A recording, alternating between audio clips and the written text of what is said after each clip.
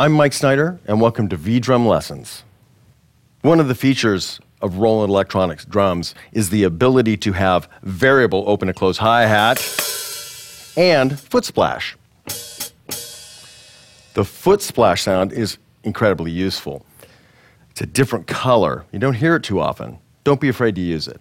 To play the heel splash, lift your heel up, keeping the ball of your foot on the pedal. When you drop your heel, release the pressure on the ball of your foot, but don't let it come away from the pedal. Let's look at that again. Heel up, drop the heel, and release the pressure on the ball of the foot. You'll get the splash.